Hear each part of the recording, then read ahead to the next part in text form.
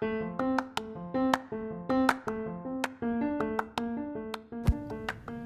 am I here, talking to you through a podcast? I'm here because this is important.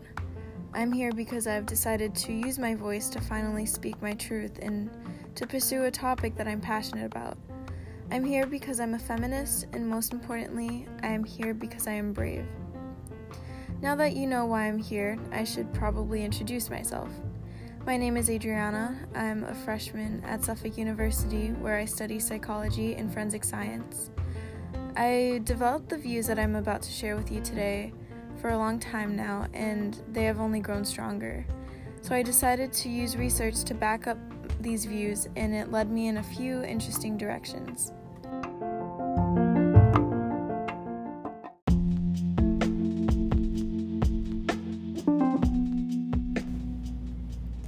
I've always been intrigued by feminism.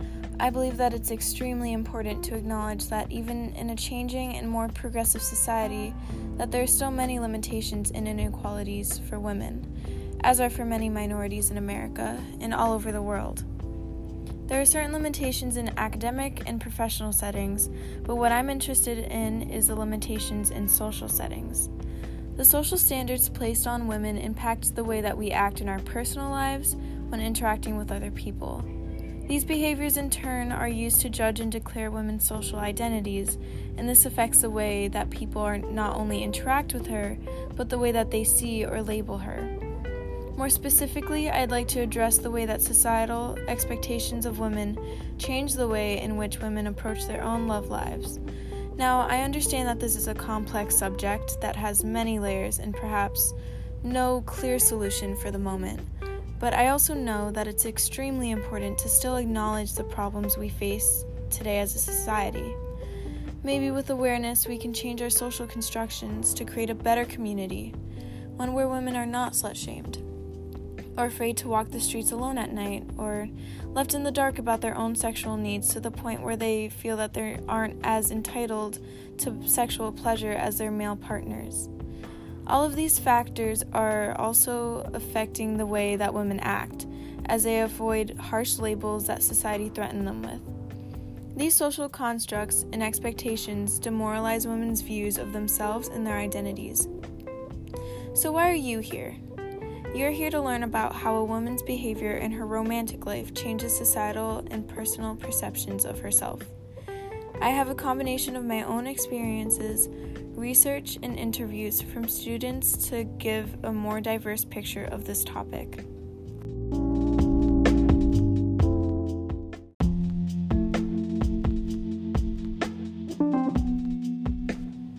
Women back in the 1800s used to wear scarlet letters when they were labeled as adulterers or were impregnated out of wedlock. Although these practices are long gone, and society no longer stones women for not following societal constructs and standards, there are still deep-rooted, unspoken rules women are expected to follow in this day and age, one of them being that monogamous relationships are what are right. The social expectations put on women by religion and society, along with other influences, is that as a child she will promise virtue to her father.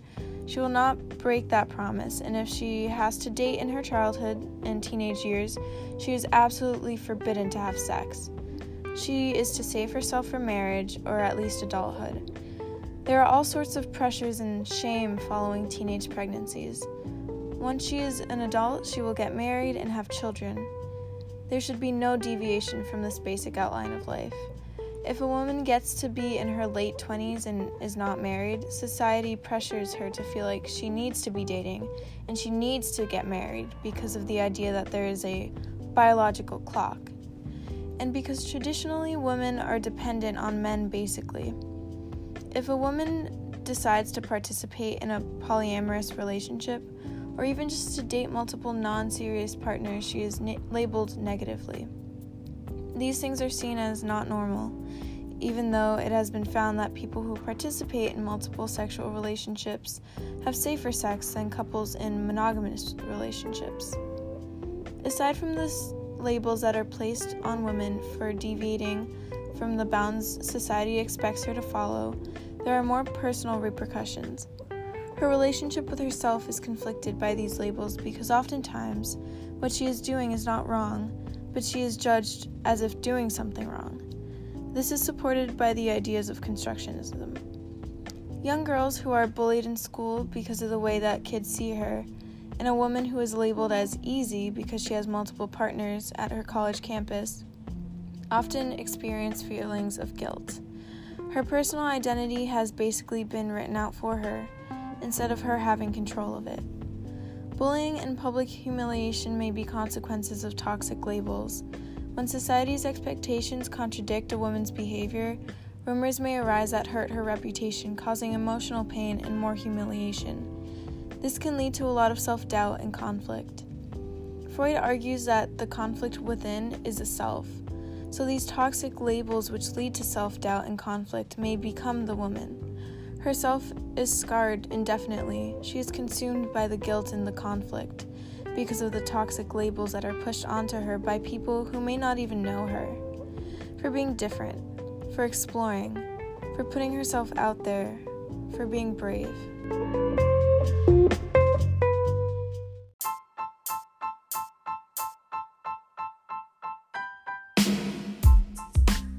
These double standards which lead to society labeling women are what I would like to discuss in my podcast.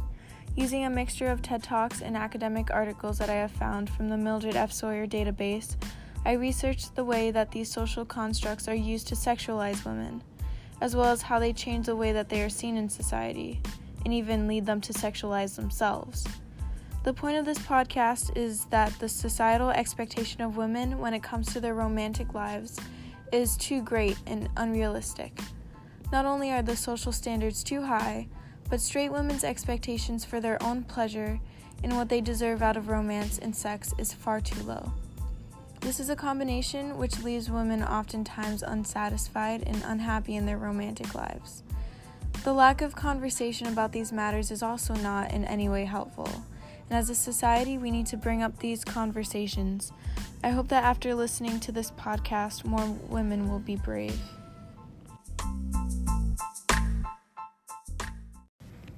In this episode, you've heard some research from a TED Talk called We Need to Rethink Casual Sex. This is a talk given by Terry Conley and can be found on the TED Talk website.